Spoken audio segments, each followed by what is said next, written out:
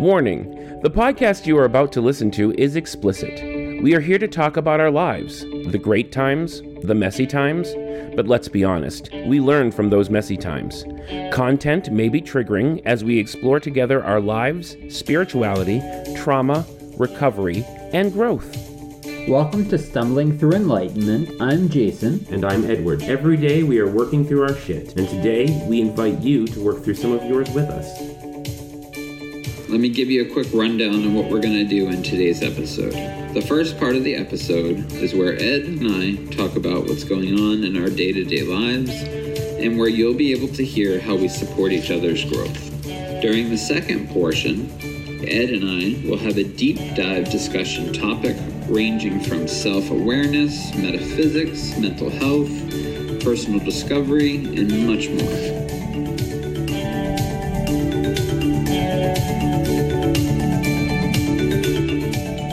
How's it going?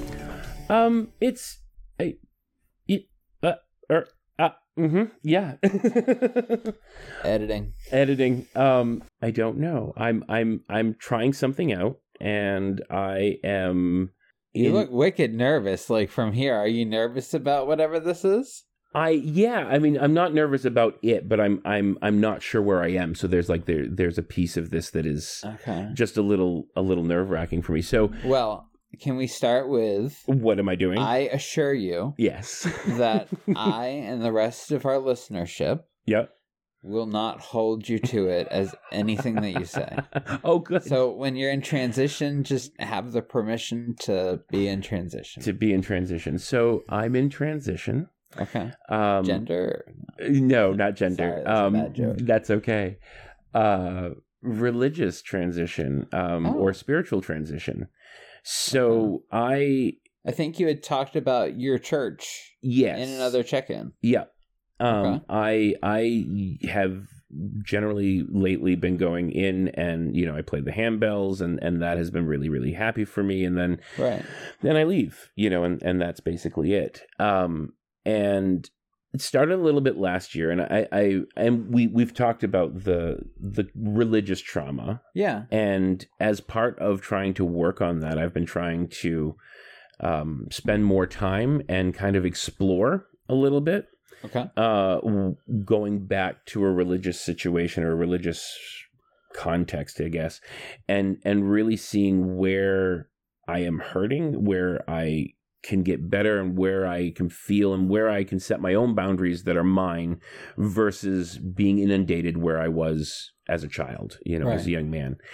And it kind of started with being asked to do a reading, at church during the Christmas situation last year. And that kind of started things going. And now I'm a lot more involved. Yeah. And I'm finding, so my hesitation and my nervousness comes from that I may have gotten excited about stuff and moved too quickly for myself. So I now go to church basically every Sunday, and that sometimes it feels really good, and sometimes it feels like I'm doing it because I have to, and it doesn't feel good at all. Oh, okay. So you were kind of in that transition place. Yeah. But maybe overcommitted in the transition. I do believe so. I think that's what's going on for me right now. There are parts of it that I really do enjoy. And then there are... Yeah. You kind of do that, though. I do. Oh, absolutely. That's just kind of... That in and of itself is something to look at. You know what I mean? Yeah. Because that is kind of what you do. You go in 120% instead of just, let's start with 40. Instead dipping your toe in, you just kind of especially with stuff that's old for you. Yeah. You know what I mean? Yeah, and I think so. Really, this check-in is a lot less about church and more about that, because that's my awareness level right now. Yeah. When I started, I was very aware of, I'm just trying this out. I'm just putting this in. I'm just, dipping my toe in, and then slowly but surely, I was asked if I would participate in more and more things, and I was like, okay, well, it's felt good so far. So yeah, I'll do that. Oh, okay. Well, that kind of feels good too. So like, yeah, I'll do that. And then all of a sudden I turn around and I'm like, holy shit, this is so much more than I was really looking for at the moment, and I think I've really overcommitted. Yeah. So I woke up one morning, I'm like, shit, I'm back to where I was when I was a teenager in high school, where there was not a job other than the priest in the church that I didn't do. And it ruled my life, and not just like the day-to-day activity ruled my life, but like the feeling the need to become that person that was holy. Yeah. You know what I mean? Which felt icky to me. Yeah. So I just recently, I realized that I'm starting to feel that icky feeling right now. So looking at some things, looking at what I'm doing within the church, and feeling that little bit of that icky feeling. So I need to find a way to. The church that I go to is a Methodist church, which is something I really do like about the community. As such, everything has there's a committee for everything. Yeah, and that's part of the way that they worship. That's all part of their spirituality and the way that they view the world. So I started working on the worship committee, and that is basically planning out each worship service and figuring out who's going to be speaking and whatnot. And that's been pretty good.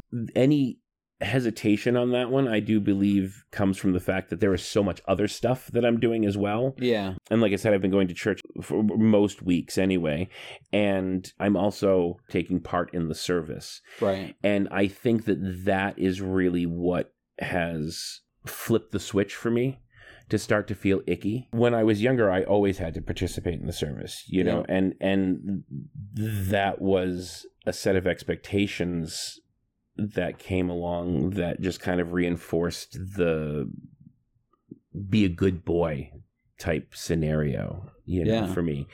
And I think that what I'm doing now feels very much like that. And I'm processing it. Is it something that I just need to back off? Because I want church to be something that I enjoy doing. Yeah. I want, I enjoy going to play handbells. I even enjoy doing choir, but I don't want to be there every Sunday as the choir. Right. And I don't want to be there every Sunday to do handbells. And we do this, they call it joys and concerns, but it's like intercessory prayers where people, put on a list things that they're excited about in their lives so that the congregation can be happy along with them and celebrate along with them. And then also asking for prayers so that the congregation can, pray for, somebody has cancer or somebody's sick or, going on a trip or whatever. And, I did that one Sunday, and people were just like, "Oh my gosh, that was so amazing!" Like it was good job, but it was more than just good job. And I was like, "Yeah, thanks." I just got up and read and did the thing, but apparently I prayed very differently than most people do it. And even though I've been going to the church for so long, I guess I didn't realize that somewhere along the line, and it became almost like a phenomena in the congregation. It seems to be very comfortable for me to do, but it also has started to feel very false and very icky. Yeah. It's not necessarily me. I feel like I'm getting up and performing. That's what it is. I hadn't even thought about that, but it feels like I'm getting up and performing. And that was a lot of what church was for me as a child, was getting up and performing, and I didn't like that. I didn't like that at all. Do you mind if I... Yeah, please. So, I would suggest that it's all been performance. Mm-hmm. So originally it was performing the bells. Yep. Or then it's performing singing in the choir. Yep. Then it is, will you join committees? Yeah. So that's another performance. Everything that you said that made you more committed, you said they asked me to. Right. So I wonder if that's like its own issue of your inability to say no. Yeah. Right. And I wonder if it also was a way for you to bypass the actual practice of what you were trying to do. Yeah, yeah. Do you know what I mean? Like, you got involved in all this shit, And now all of a sudden you have to be involved in a lot of the service. Right. And then I realized... As opposed to doing the work you were trying to do. Exactly. As opposed to doing the work I was trying to do. Which is to sit in that church throughout the service quietly. And participating as somebody that's there for themselves. Yes. Instead of there for everyone else. So somehow you took yourself out of it. So it makes sense that you feel... ingenuine, right? Disingenuous, yeah. It makes sense that you feel that way because you are. Right. It's not me. It's you're not there for you. Right, exactly. It's just a performance at that point.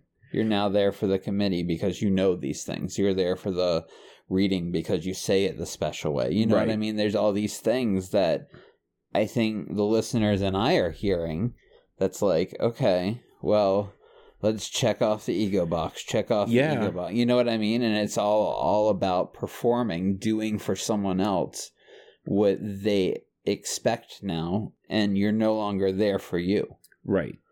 At all. Exactly. I did. And you performing bells, which was fun for you. Yeah. Switched into the performance for everything else. Yeah. And there was no genuineness there to begin with. Yeah. Does that make sense? Yeah, like no, it does. You genuinely enjoyed bells, right? But as far as the religious service, that was really, everything was kind of hijacked. After I enjoy bells. Yeah. Because someone that is actually trying to do the work that you're talking about doesn't just hijack whatever the closest thing is, right? They actually explore. They go to different churches. They go to different religious groups. Like you know what I mean? There's more exploration than, okay, I'm here. This community feels good, but I'm not here for that purpose. I'm here to play bells. So now I need to join the community. But instead of feeling that out and giving yourself that space, you just transitioned that perform until you were so involved in the things above the service. The whole point of being there was really no longer the point anymore. Exactly. So I mean, it makes sense that's how that played out for you. It wasn't about faith. It wasn't about faith. Being needed. It wasn't about faith, and it wasn't about me. Yeah. It wasn't about my experiences. It was about what they needed. Yeah, no, that makes perfect sense. Have you ever tried to go to a church where there's like, they just sing the whole thing and they never actually have like a holy, holy, holy, you know what I mean? Yeah. Have you been to those? I have been to those. Like, yes. Have you been to synagogues? And like, I'm just wondering, like, have you really asked yourself to explore faith, or have you just kind of wanted to be a faithful person and kept trying what was comfortable to do that? Right. As far as community faith, no, I haven't done a lot of that. And the ones that I have done, I have not always felt comfortable with. Yeah. You know, so obviously I look for another one. And I think that in my head, what I was drawn to was I was very comfortable with these people. Yeah. You know, partially because I had been there from, you know, on and off from the time that I was younger. Right. And then partially just because they really are a very welcoming community. Absolutely. And vibrant. And I wanted to be a part of that. I didn't want to be a part of it because I was performing it all the time, you know. So I want to regain all of my control and kind of start again and kind of feel my way out through that. Well, and I mean, you've said a couple of things. You said it's a supportive community. Mm-hmm. So part of dipping your toe in is pulling it back out. Yeah. Does that make sense? It does. It's not something that I think about because it's that all or nothing. It's that black and white thing. You are now they're them. I mean, you are now you should be up there on the Christ right next to him, on the cross right next to him. Absolutely, yeah. I mean, and that's but I mean, instead of I'm anxious, I'm curious. Instead of I'm anxious about pulling out of these things now, could it be I'm in a supportive environment and I'm going to be supported with pulling out of these things? Yeah. Do you know what I mean? Like, is there a way to look at it as like I'm doing the right thing for me, not because I have to, but because I want to. Yeah. And then having that supported. Do you know what I mean? Like, yeah. And yes, putting it in that context with that perception or perspective is absolutely doable. And I thank you for that, because hearing it put that way, I know that that's the way it is. I know that if I tell them, listen, I need to step back, for me, this is me, they're going to be okay with that. Right. So changing that perspective, looking at that and going, it's a supportive environment. I know this. Right. Therefore, I can be the me that I want to be. And recognizing that, like, to really try to identify the purpose for you being there. Yeah. Why am I here? Is it to explore my faith? How much of your motivation to be in a religious community is also driven by wanting to have power in a spiritual sense? So, I mean, there it's not just, well, let's just assume that we're here for faith. Why are we, what really brings you back? What really draws you back? Right. Like, it had been bells. Yep. But is that it? Because if it's bells, then the whole religious thing doesn't matter. Right, exactly, just do bells. If it's faith, then that's like exploring faith. Do you know what I mean? Yeah. And if it's power, in addition to that, then that might explain why you keep going back into that. Yeah. I don't know if it's making sense or not, but just because you choose to go to a church and be part of a church doesn't mean it has anything to do with faith. I conflate power with, like, being a leader, being somebody that is looked up at, being somebody that is seen as being special, like all of that kind of stuff. Yeah. I conflate with power.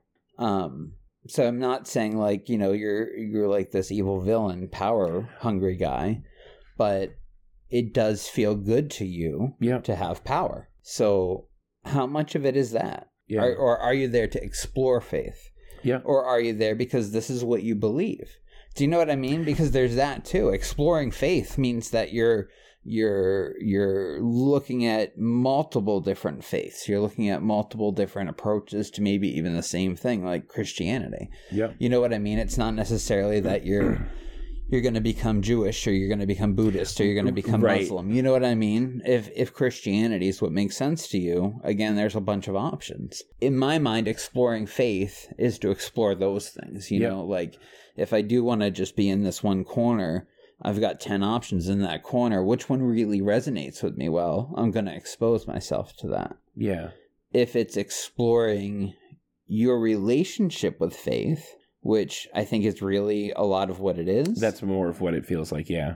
I think, again, you have to start with the faith part, right? Yeah. So, like, if you're exploring your relationship with faith, you found this place that's supportive of that, then you have to also trust that it's supportive of that. Like, that's where that work is. It's asking for what you need and seeing if they reinforce that. Yeah. That definitely makes sense. Because, I mean, ultimately, they could be like, oh, well, that's such a shame. We really, really, you were very helpful, but we understand. Like, there's that. Or there's, oh, that's such a shame. I don't know how we're going to do it without you. Right. And then that's a different thing. That's not supportive. I mean, the way that my faith works is that it really is a very open concept as far as that goes. And I want the community of faith. You know what I mean? Like, that's what I'm really looking for. I want to be able to experience a community of faith and at the same time not deal with, like, what I feel like is the religious bullshit. And I know that sounds like a weird thing for, like, a lot of people are not going to be able to necessarily understand that, but why? Well, because I think that's incredibly relatable. A lot of people that I know, when they cannot separate religion and spirituality, or religious and faith. Well, religion's dying because of the exact thing you're talking about. Exactly. So I wouldn't worry too much about those folks. Yeah, fair enough. I mean, but, like, these are things that go through my head. Yeah, no, I hear you. Well, I wonder how much of that is mom. Oh, yeah, absolutely. You know what I mean? Like, so to challenge, these are things that go through my head that should have no power, because I know cognitively that it's not my voice. Right. Does that make sense? It does, and that's so there's like calling yourself out on that stuff too. Yeah. When it's mom in the head instead of me, you. Right. And that's, I mentioned that a little earlier. A lot of this is trying to figure out what is me. What is me and what is my childhood piece that was drilled into me. So it's a journey. It's a lot of work. It's a lot of work Figuring out how you fit into all of that from where you are today. Yeah. Didn't happen. I feel like you figured out that you wanted to be there, but then you went back to the past and now you're trying to paddle your way to the present. I see what you're saying. Yeah. Yep. No, that's exactly what ended up happening. Right. That's exactly what ended up happening.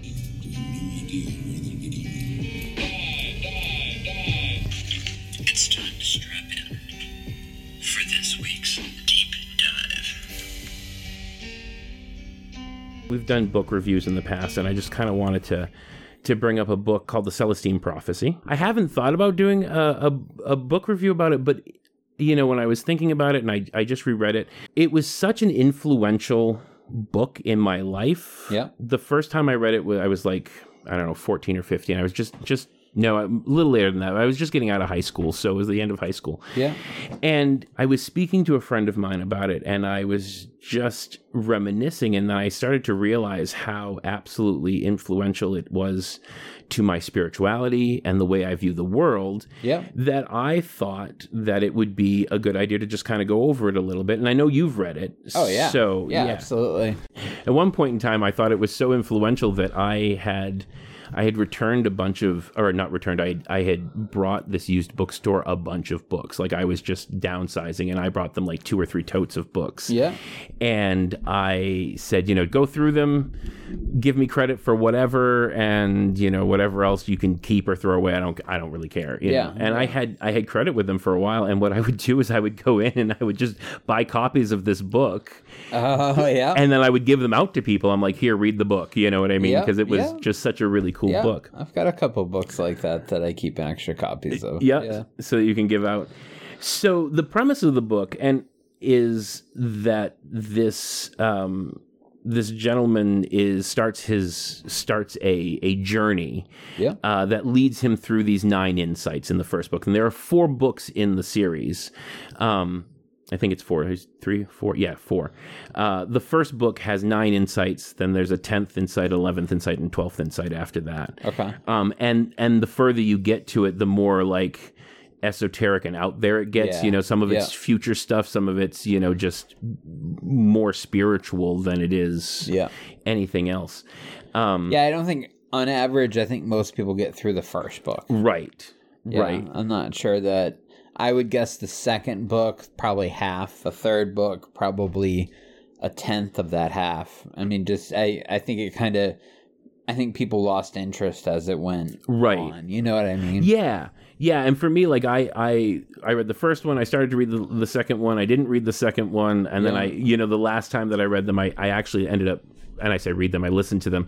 I ended up listening to all of them at that point in time just because I was doing a lot of traveling and whatnot. But so these insights, the story doesn't matter other than the fact that it illustrates each of these insights as the gentleman, as the main character discovers each insight, each part of the prophecy. He has these experiences. Yeah.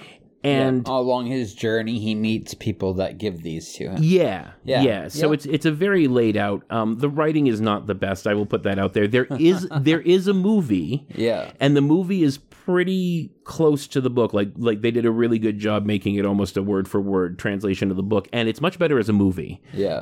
So that I will put that out there because a lot of people go, I don't like to read. Well, watch the movie. Right. Because in this one circumstance, the movie is really, really good. Close enough. Yeah, very much so. And I think it was the first time that I read the book, I ended up going on a journey, and I think this is why it was so part of the reason why it was so influential for me. I ended up going on the journey where I would read a chapter or about one of the insights, and then almost every single one of them, not all of them, but almost every single one of them, I would something would interrupt me before I could read further. Yeah. And then it would be illustrated in my life. Yeah. So like I had that book experience. was known for that. That book was known for that. A lot of people said that they read that book. Yeah. I mean, this book was a huge thing in the mid-90s. Yep. It was a huge thing. Yeah. Yeah. They even had like workbooks that people would get together and do like work groups around the Celestine Prophecy. I have those. I have two of them. Yeah. And I actually at one point in time thought, it'd be really cool. I know that at one point in time, we had created a group that was getting together on a semi-regular basis, and it was a lot of it was based around, the interaction style was based around what we learned from the Celestine Prophecies. So, I'm not necessarily going to go through all of the insights, but like the ones that really, really hit me. So, and some of this is straightforward for people who Why not go through all of them? Just curious. Oh, I don't know. I mean, I was thinking like time-wise, but why not? Yeah, we can go through all of them. They're not long, right? They're not really, no. Do you have like a list of all of them? I do have a list of all of them. I was prepared to do all of them. Right. So, the first thing is, noticing synchronicity. The first insight. The first insight is noticing the synchronicity, and I go through on and off, like still noticing the synchronicities. Yeah. Like it's become such a background thing in my mind that I'm like, well, that is, just very, very lucky that I happened to meet this person at this time, and they just kind of gave me something that I needed in that moment. Yeah. Yeah, I happened to not have enough money, and for whatever reason, got that check in the mail. Yep. Or that happens to me sometimes. That's always been one of my go-tos. Or I think a lot of times just that moment of, oh, my car broke down. Well, I know a really good mechanic, and it ends up being somebody that you work with for a long time. Right. Yeah. Yeah. Yep. I get those, but a lot of them for me are the ones that I really notice tend to be ones where like I'm struggling with an issue in my life, doesn't matter what it is, and I'll meet some random stranger and we'll either have a conversation that provides me some sort of insight, or we'll have a conversation.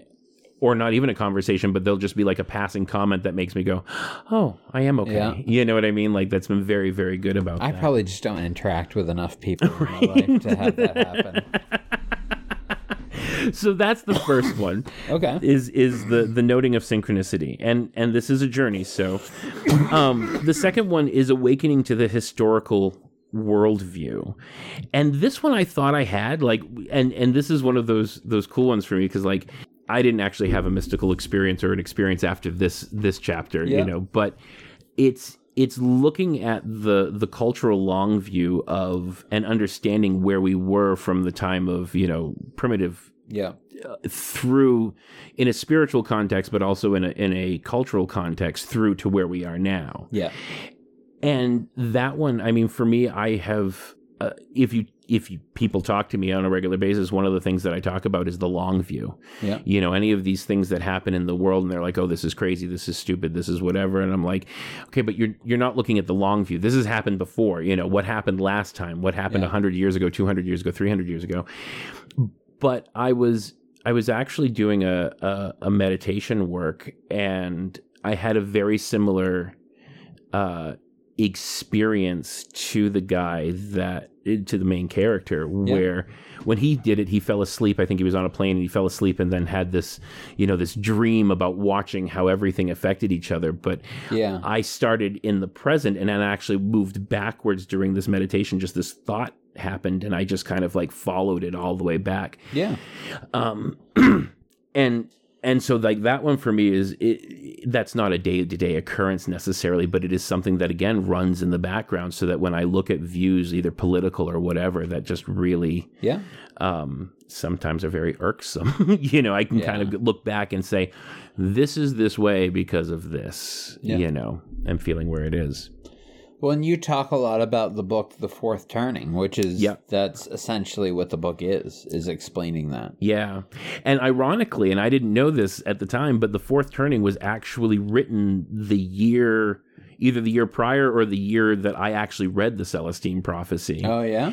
And when I read the Celestine Prophecy and got to the second insight, I like my mind, because the way my mind works was like I started churning about looking for those patterns that the fourth turning, actually was able to go, hey, look, there they are. And I'm like, oh my God, that's so cool. I think that's my love for that book is for that moment too. The third one is noting and following the energy. So the energy. Yeah. So everything has, in the book, it's explained almost like an aura type thing. Okay. And you can view the aura of plants and see things. But the other thing they talk about is seeing like the beauty of something, really acknowledging and allowing that beauty to affect you, whether it's the beauty of like a specific tree or, just of an area, and taking that in gratitude. And that's how they kind of, it almost sounds like a mindfulness exercise. It really is when they explain, and they explain it on several different levels, which is really cool. But they allow that piece to be a very mindful exercise as one of the levels that they explain it to, so that it makes it very accessible. That was one of the things that I thought was really good about that book, is that it took, because of the characters being in the Catholic faith, a lot of the characters, it's, monks and priests, and this guy that doesn't believe anything is the main character, kind of, that kind of the poor writing Ed was talking about. Yeah. But it really, what it did is it made it accessible to almost everybody. Yeah.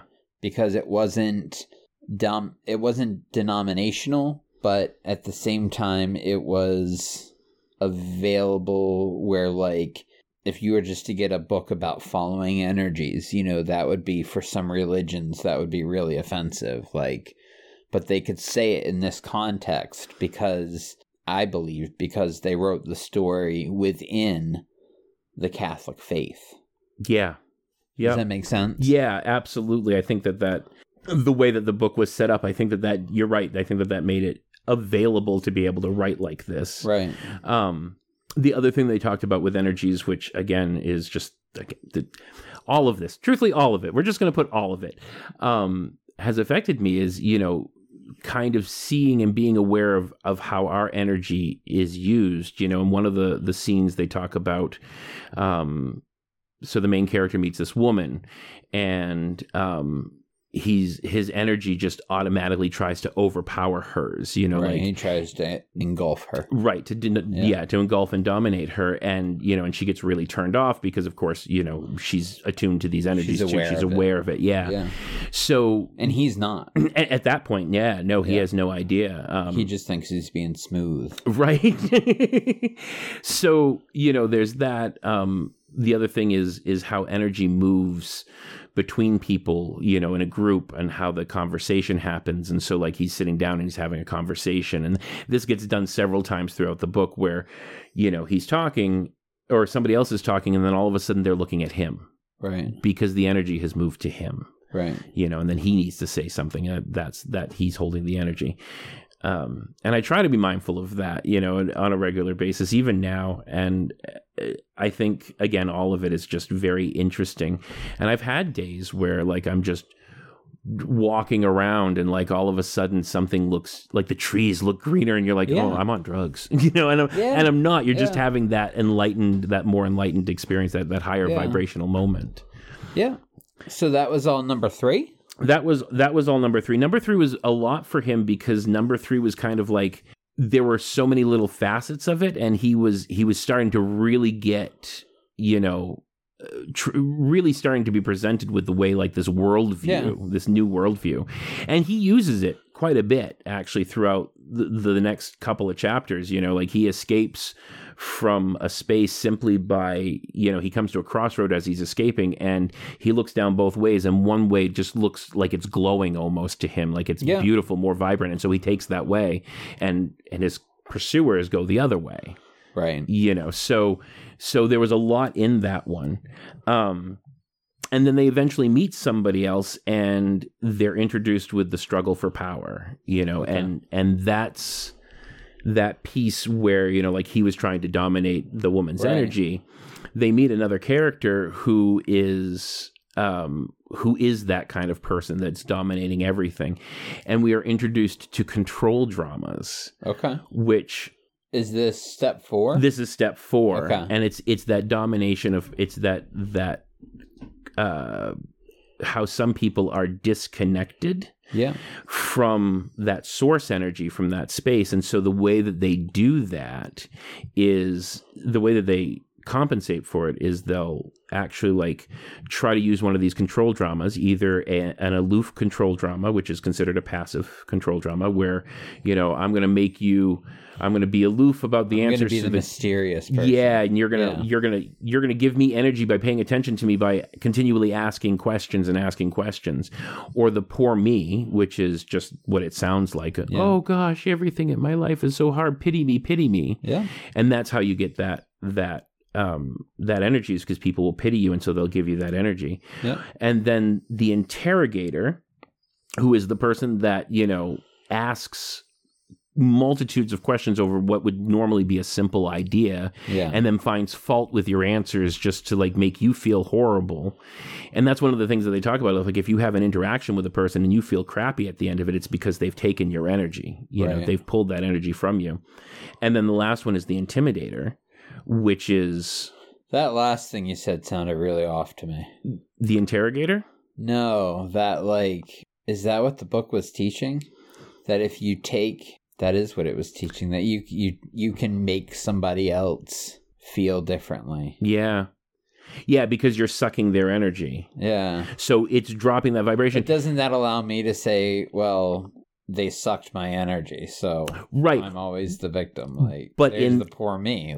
But in the next one, so this is we're presented with this problem, right? Yeah. And then the next insight or the insight afterwards, we get the solution for it. Okay. All right. Oh yeah. I was like, ooh. Yeah, I know. That sounded really unhealthy there for a minute. When you haven't read the book for a while, because I remember doing the same thing when I read it just recently again. When you haven't read the book for a while, you're like, oh, I don't quite remember it quite like that. Icky, yeah. Okay. All right. So that was number 5 or 4? That was number 4. That was number 4, the struggle for power. So I just wanted to finish up with the intimidator, which is the person who what it sounds like. Get very angry, make themselves bigger, so on and so forth. Make you small. And then the 5th one was like that reiteration of what you've only been seeing, like that energy that you kind of see and so on and so forth. That energy is all around us, and we can bring in that energy at any point in time in our lives. Okay. We can connect to that energy and raise that vibrational space. Okay. So that's the first part of being able to not be in that control drama space. Okay. So if I come at you with that intimidator, you can choose just to continually look and pull and feel that energy from around you, right? So that you can keep in that space and you don't have to feel small. Okay. Yeah. And so that's the moment where he starts to really understand that he can connect with this energy, not just interact with it, but really connect with it. And I have to look at my notes because as they're taking your energy in this context, you would be replacing it with the energy around you. Right.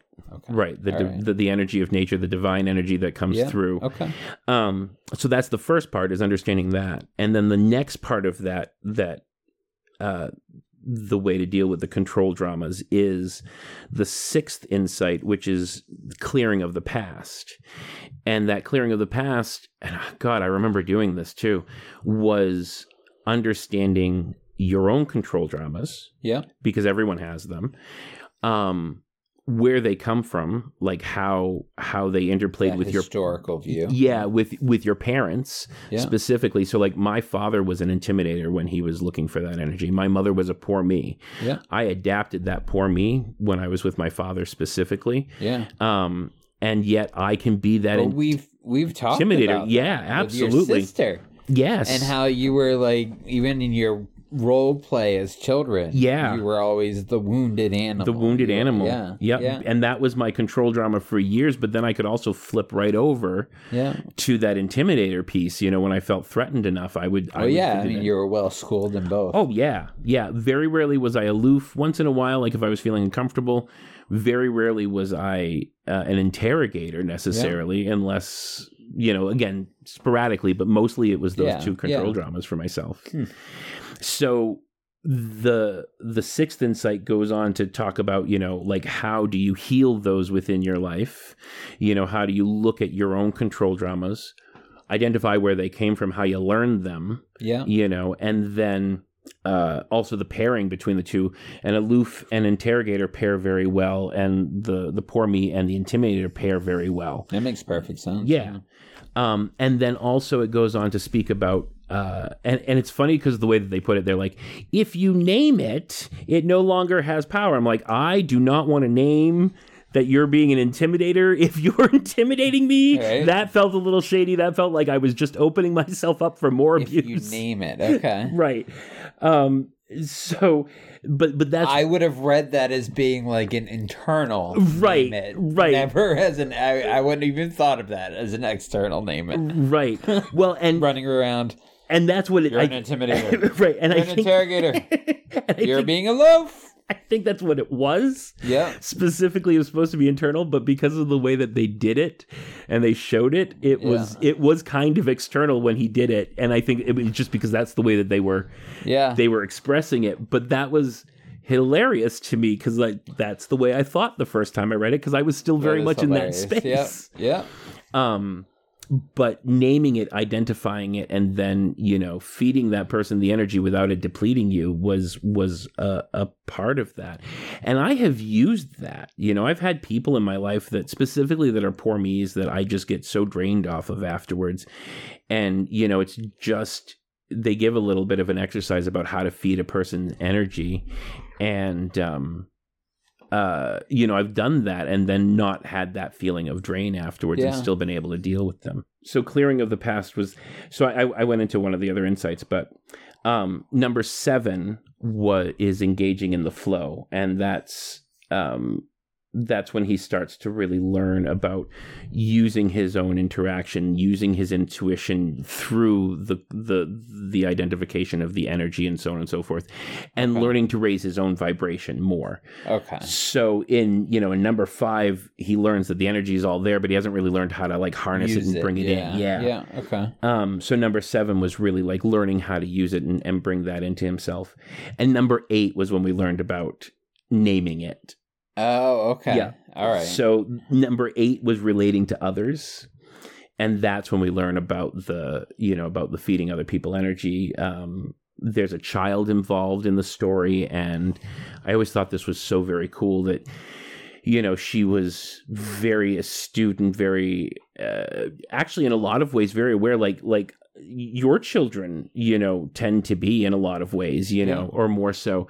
And it's revealed at that point in time that, you know, if a child has access to that love, you know, and to that energy, unadulterated access through an adult, then they don't generally grow up with at least as severe control dramas, you know, because they don't have to act out as much. Yeah, that makes sense. Yeah.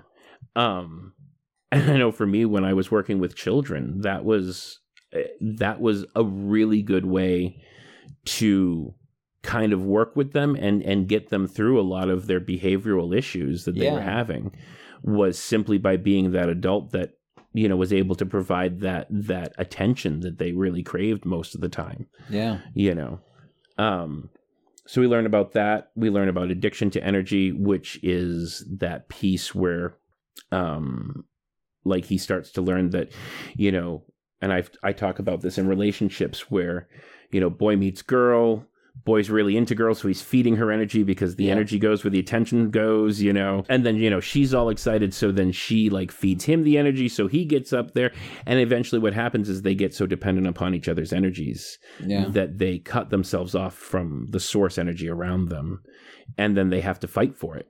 You know, the energy that's within that relationship is just the energy that's within their relationship. Nothing's coming in from the outside. Yeah. So they tend to fight for it. Yeah. And we see it all the time. I mean, people who have addictions to each other, you know, that's just... Yeah. Yep. That's an interesting thing to me, and it has always been interesting, you know, to me. So that was a piece. So that's 8? That's 8. Okay. And then and then the 9th one. And the 9th one is just this wonderful vision of hope, which I've always thought of. You know, the 9th one paints a picture of people walking around our world the way it is, and they no longer have to... It's not that they no longer have to work, but they no longer have to toil, per se. Yeah. You know, because most of like the food preparation or not food preparation, but food growing and all these things, a lot of these things are now automated. And so it's like this is what the future looks like. This is what the future looks like. Yeah. Things are very automated, and we are left to consciously evolve our spirituality as we see fit, you know, and follow our intuitions to find people and to share messages. And because everybody has a message for us, you know what I mean? Everybody we come into contact with.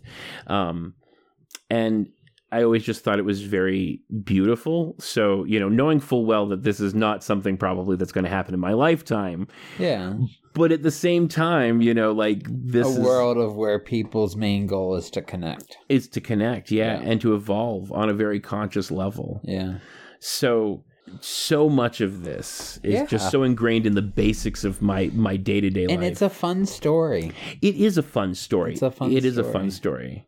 I'm not going to do reviews for like the other ones, but if I was going to suggest any of the other ones, I would say probably the 10th, because it has some interesting applications, and it is one insight for the whole book. Yeah. And it's much more about group dynamics. It really, really is. Yeah. Really is. And then the 12th really ties in that stuff with the 10th. But truthfully, I would say just look at the 12th insight. Don't necessarily read the book. The book is good, but you know, once you've read the first book, you kind of have an idea of where you're going, and you can just look at those insights and kind of feel them out. Figure it out. Yeah. Okay. But well, nice. Yeah. That was a good backstory. It's been forever since I've thought of that book, I know, right? I think you and I read it probably about the same time. Yeah, you know, around 98. Yeah, yep. So and it had been out for like I think almost 10 years by that time. It was written in like 77 or 79. Was it? Yeah. I hope you enjoyed the show today. Remember, you can always reach out to us through our Facebook page at Stumbling Through Enlightenment. Follow us on Twitter at Stumbling THROU2. Go to our website to check out more episodes and information about us personally. That is stumblingthroughenlightenment.squarespace.com. You can also reach out to us directly at stumblingthroughenlightenment@gmail.com. That's it for today. Have a great week.